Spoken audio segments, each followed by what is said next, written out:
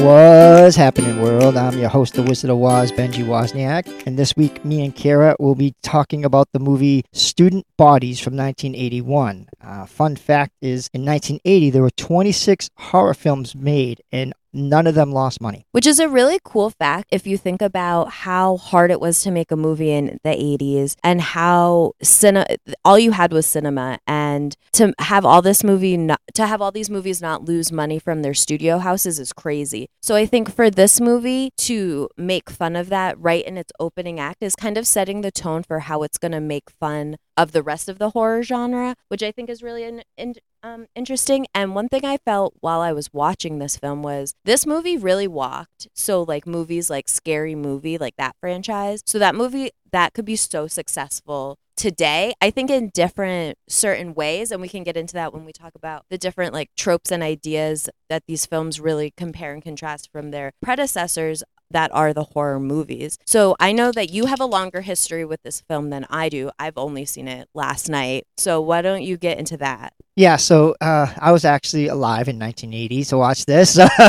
So, it's kind of funny when I think about it, because I'm like, oh, wow. And they're like, oh, this old movie. And I'm like, oh, yeah, I remember when it came out. But it was a good thing for me because, like, at the time, there was just nothing but, like, scary movies. Like, there was Halloween and Friday the 13th. And there was nothing really, like, a spoof on it. And then this came out, and it was just really funny. Like, the breather, the guy that there's the killer, and, and the kid with the gum. Like, he's walking up the stairs, and he keeps on stepping on gum, and he's like, I'm going to kill the kid with the gum. So it was funny, and he doesn't kill with any kind of conventional weapon. I agree, and I think that's one of the funniest parts. We see it in the opening kill scene when he has all these weapons laid out on the table, and then he picks the paper clips. I thought that was hysterical, and to me, like I said, I don't have a long history with this film, so it brought me to the first Scary Movie when we have Pamela Anderson picking all these weapons, and she picks a banana. I was like, oh my God, like parallels. I loved it. It was so funny. Yeah, and like in Scream, when the very first thing is where the person answers the phone, Drew Barrymore, and the killer's talking to her, and basically in the beginning of Student Bodies, that's the same exact thing. The girl's waiting at home waiting for her boyfriend, and she's watching the thing, and the phone rings, and then there's like drool coming out the phone, and he's heavy breathing, and he calls her back, and he's like, I said, and it's just so stupid, it's funny. And what else is so funny is when the parents come home that she's babysitting for, they're kind of commentating what we're thinking. And when the mom is just freaking out over how like the dishes aren't done, and she's like, I'm paying her 75 cents an hour. Like, I mean, I think the one-off lines like that were funnier than the overall gags that they were making at the tropes. But so that's where I thought the movie really shined. Yeah, it was pretty funny. And then when she goes to the funeral and she's like, yeah, here's the 65 cents I was going to pay her. And I'm like, what? Wait, what? You're robbing a dead person? I'm like, come on now, that's just wrong. Yeah, it was hysterical. And to the point of that funeral scene, I thought it was kind of crazy because the whole idea of the movie is that any person who has sex is going to die. Like, even if you think about it. So we are at a funeral for these kids' friends, and then the two of them are just like, let's go off and do it. It was so funny to me. And another part that was a good gag, I thought, was that every time a man wanted to coerce a woman into having sex, he was like, this, whatever situation they're in, they're like, this makes me hot. Like, graveyards make him hot. Horsehead bookends make him hot. Like, it was like the flow makes him hot. I was like, okay, these boys are just like horny. Like, they need to maybe they should be killed. Yeah, it was really stupid. I mean, you just gotta laugh at it though, because like during the whole movie, the whole thing is like these people are having sex, but then this killer comes up with like all these messed up ways to kill them, like the eggplant. I'm like, what? The horsehead bookend. I'm like, and he like goes past all these like really things that like in another horror movie would be like totally something the killer would use, like an axe or a machete, and he's like, no, I'm just gonna use this eggplant. And it was so silly because I think this movie, what it was trying to do was kind of piggyback off the success of like Airplane, where it was making fun of comedies, but this was the first one making fun of horror movies. And I think for the time it did what it needed to do, but I don't think it has the staying power of something. No, like I said, it's just like one of those silly movies that like no one even remembers, but I remembered it and I thought you'd enjoy it. And some of the characters in it were actually pretty funny, like Malvert, the groundskeeper, and he's actually called the Stick, and he's been in a lot of movies because of how flexible he was. And I thought he was like, and everybody thought he was the killer. And then you have the principal, and you have his aide, and which that factors in later. And then you have the shopkeeper who makes nothing but horse heads bookheads. And then we also have Dr. Sigmund, because for a high school they have a psychoanalyst on call. That to me I was like, love this budget. But yeah, I thought it was really cool, and I thought to break up the movie when the narrator kind of broke up and was like, okay, who do we think the killer is? This is everybody. And then we see the shop teacher watching these kids have sex, and then he also gets killed. I was like, you got this coming to you. Oh, and now he's not a suspect anymore. Yeah, this stuff is really funny, and like especially the narrators, because in the middle of the movie they break in and like the guy says, "I'm swearing in this movie because this is the only way we're going to get an R rating," and that was the real truth, that he really did break in to give it an R rating by swearing. Yeah, there's for an R-rated movie in the 80s, there's a one F-bomb and no titties. So it's kind of crazy to be a horror movie, because if you contrast Halloween, you were seeing sex and you were seeing titties, and then you were seeing that graphic violence. So I think it's kind of funny because it kind of goes with the whole purity message that this movie felt like it was pushing. Yeah, and it falls into the whole Randy, don't do this during a movie, this is how you're going to die. And like everything Randy says in Scream falls into play with this movie. Like, don't have sex, don't walk off, don't do certain things or else you're going to die. And in this movie, that kind of falls into that play. Absolutely. And I think it's so funny that this movie fully focused on the don't have sex. I mean, to the point where Toby, our final girl, she's wearing a pin that says no throughout the whole thing. She's like in the girls' locker room with her friends, and she has like a pin that's like no on her bra. It's like it's so insane. Yeah, and like the part with the breather, like he's in the shower with them, and he's like, I'm doing something that I'm not supposed to do, and like he ends up passing out. and waking up going, oh, okay, I'm supposed to kill people. Yeah, and I thought that kind of showed, especially later when we see one of the first killer reveals is that it's the principal, and we kind of see him with this like insane mommy issues. We see him, being very perverse in the girls' locker room, and I think it was very shoehorned in to make him seem like the obvious killer. And then we have the reveal that his aide, who's also his mom, is the secondary killer, which back to Scream, 2 killers. Yeah, I thought that's one of the reasons I wanted you to watch that, because we were talking about how, Wes Craven had the thing with 2 killers, and then I remembered this movie and I was like, wait a minute, I remember another movie where they had 2 killers, and it was like that was a no-no back then, because there was only one killer, unless of course you're Friday the 13th, and you had the mother who died, and then Jason came. But, this was actually 2 killers. The mother who killed the boys with trash bags, it's really strange, and then, the son who was killing them with like objects that were just not going to kill people. Exactly, and they always wore those crazy green gloves, which comes back at the end. So I thought that if this movie had focused its points of view, it would have made a bigger impact, because we kind of talked about this before we started recording. When we look at the ending, we have this great reveal of the 2 killers, which could have been very impactful. And then the movie kind of crumbles in on itself when she wakes up and it's a fever dream, because sexual repression causes swine flu. I just really gotta muscle that one down. Yeah, that was really silly. I was like, oh my God, what the hell? And like everybody that in the movie, like the characters weren't the characters when the reveal came out. Like it was more like Malvert, who was the janitor. He was actually like a professor and like really astute. And then like the principal was the janitor, and like it got all kind of flipped around. Although Toby was still her boyfriend. No, Toby was the main girl, but her boyfriend was still her boyfriend. I forget his name. Is like Arthur. She said it weird though. But then, okay, so then it still goes back to the idea that sex is bad. So even once she gets out of this horrible dream of sexual repression, and they're like, maybe you just got to have sex so you stop giving yourself swine flu, that she goes to her boyfriend and she's like, I love you, I'm ready. And then he pulls out those green gloves and he's like, well, I have no respect for you now that you want to have sex with me, so I'm just gonna kill you.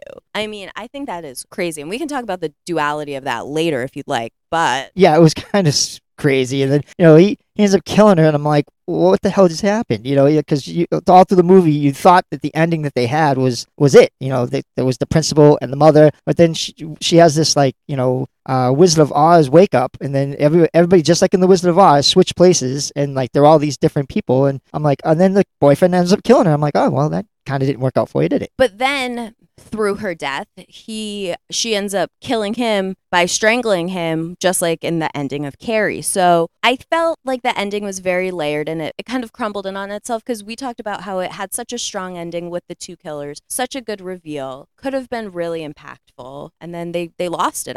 Yeah, they definitely dropped the ball. And the good thing about that movie, like they were talking about a lot of other movies that were like you wouldn't reference. Like they were talking about Sybil when she's having, they think that she's the killer, and they're like, you're having Sybil issues. And then like they had like the school was doing the Grease musical, and there was like different parts of different movies that were thrown in there. They talked about The Godfather, and besides horror movies, they were throwing in other movies like in reference. Absolutely. And I thought it was kind of interesting to see when Toby goes to prom, she's kind of in an outfit that would resemble Sandy at the end of her transformation of Grease, which I think has a lot of parallels if you look at the ideas of female innocence and purity, because we have Sandy, who's so sweet and so innocent, and then she turns to bad Sandy at the end of Grease, because now she's embracing who she is and who she is with Danny. And I think to have Toby kind of mimic that in her costuming was really powerful. I mean, obviously she dies in the end, so it's not as powerful. But yeah, the characterization was pretty cool. I like that too when they flipped her around, and like everybody, she was not noticeable, and then when she did that, she became noticeable, kind of like Sandy and Grease. In the movie, everybody's like,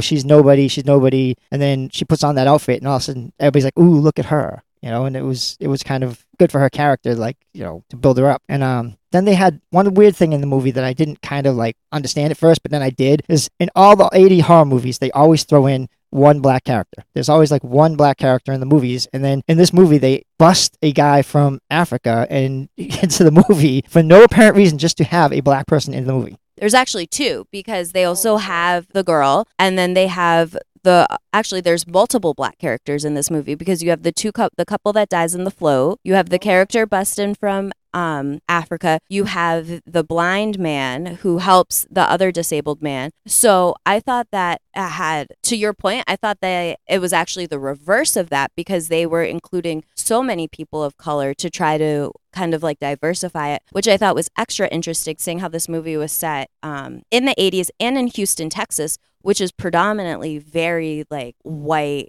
like, I don't know, but I thought it was interesting. I thought they could have done more with those characters to expand them instead of having them be side characters, because sans the two that got killed in the flow, everyone else was kind of they had one-off bits throughout the film. Yeah, like the kid that came from Africa, like basically he's just there, and then like they just kill him off. And I'm like, why'd you even bring this guy in? I mean, you bring him in, you make this big joke that he came on a bus, drove across the ocean in a bus to get to the school, and he just got there, and then he's at the game, and then you kill him. Yeah, and so his character didn't make sense to me. And I mean, you kind of have this very awful scene between him and Horse and Bookends, where he's like, take that tambourine off your head, like, what are you wearing? Kind of humiliating him in this classroom, which felt very of the time. So watching it back kind of felt like a punch in the gut, because you're like, ooh, this is not right. Yeah, that's like, that character made no sense to me. I was kind of like, well, why do you even have this person in here if it's just like to like berate this guy,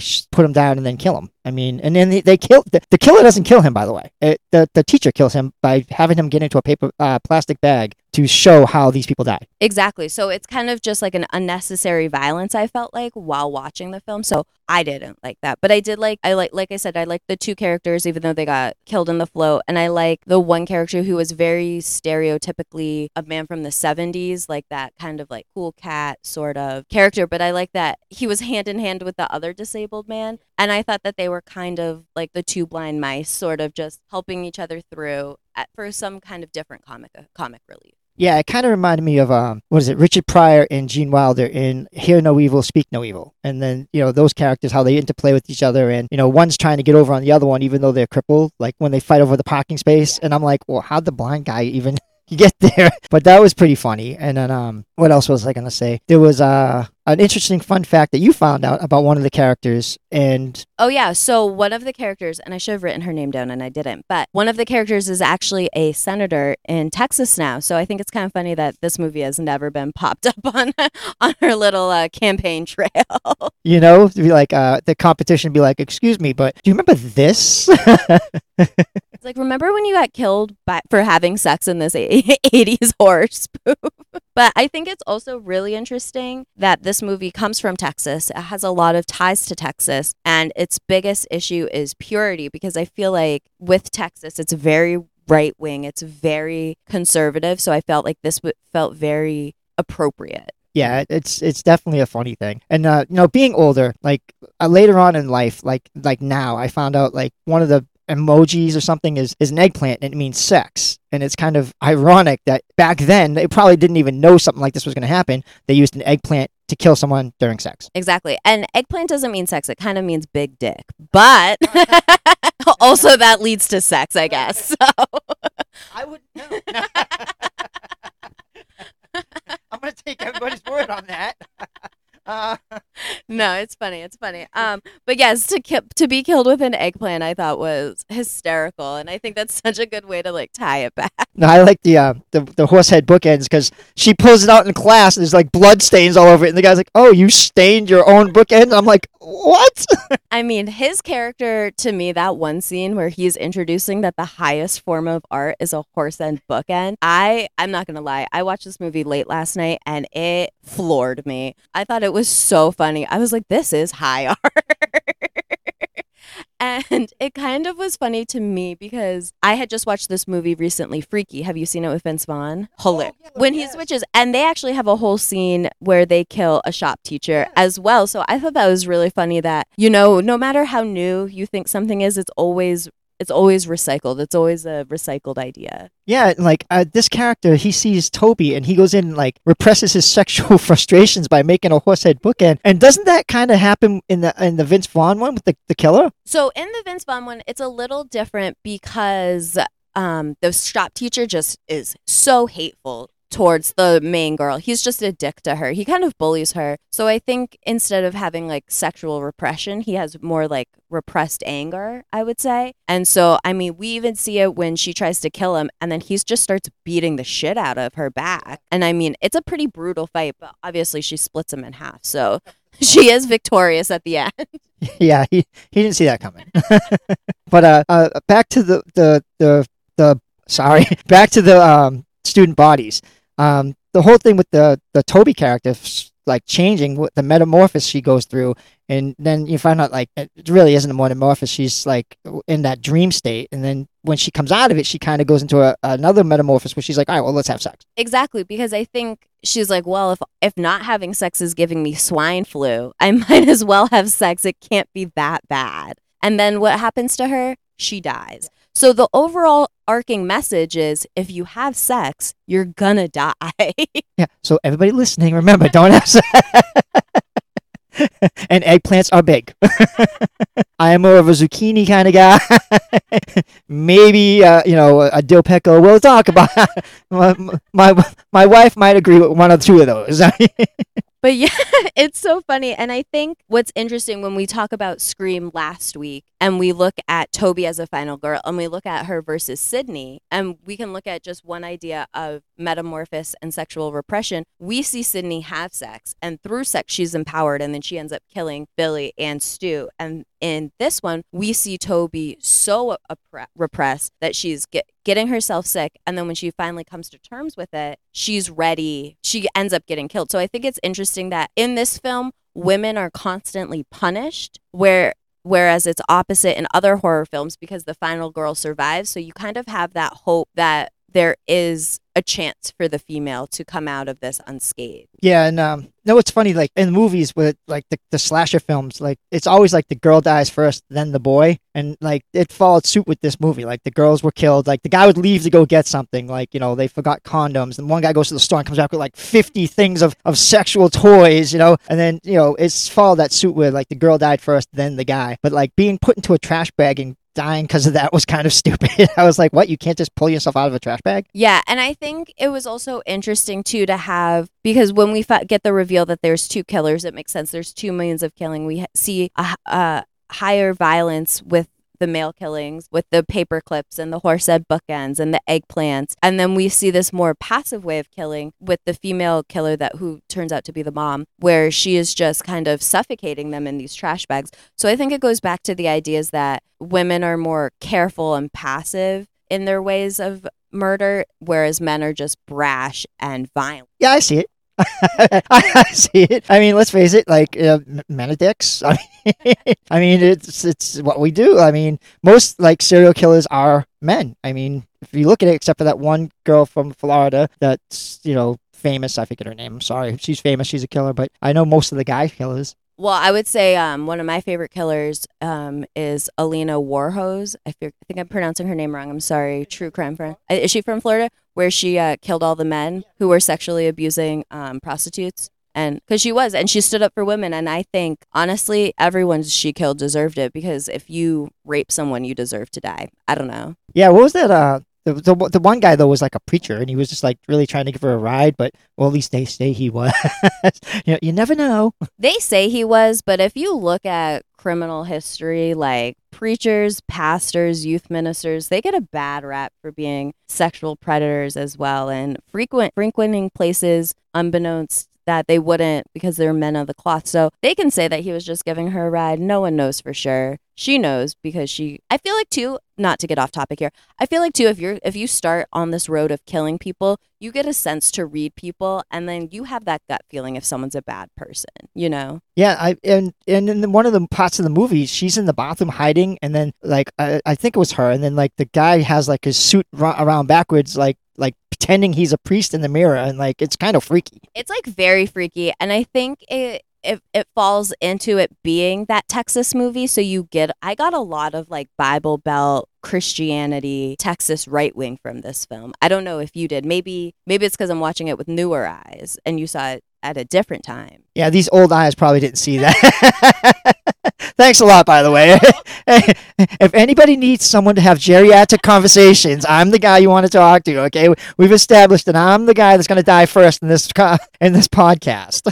No, it's just, but you know what I'm saying? It just felt very much like that. And I think because it kept going back to that in other horror spoofs, they play on all the tropes, whereas this one really focused on the one, which was don't have sex or you'll die.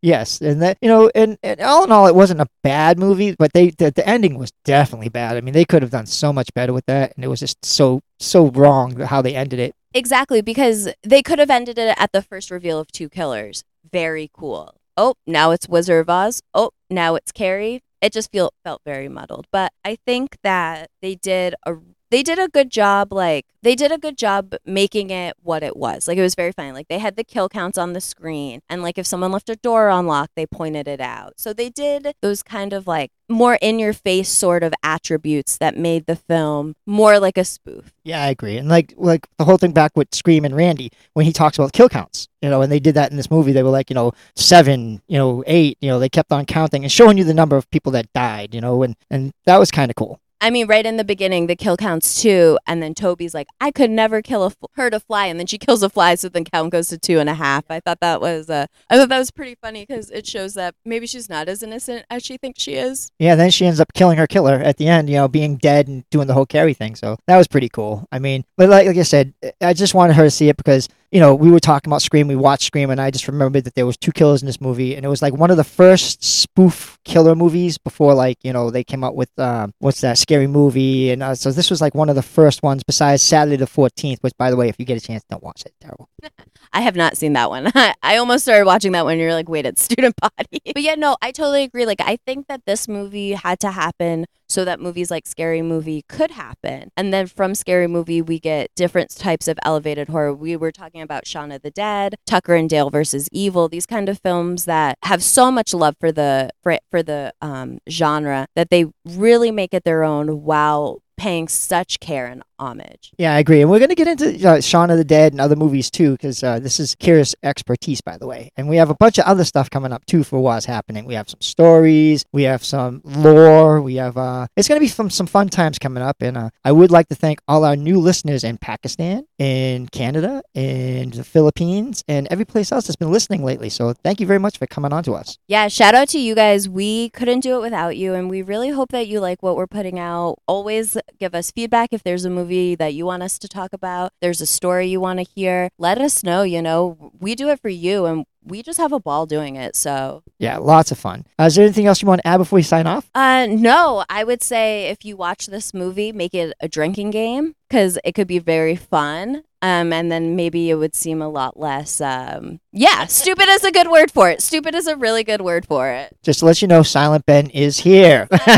He is here in the building, and he will not be silent much longer. We're drawing him out, guys. We're drawing him out. He'll be non-Silent Ben soon. Exactly. I think next week we might hear the first of Silent Ben. Maybe we'll have to change his name to Minorly Talking Ben. An epiphany. But yeah, but he'll be here soon. So I'd like to thank you all for listening, and tune in next time to What's Happening.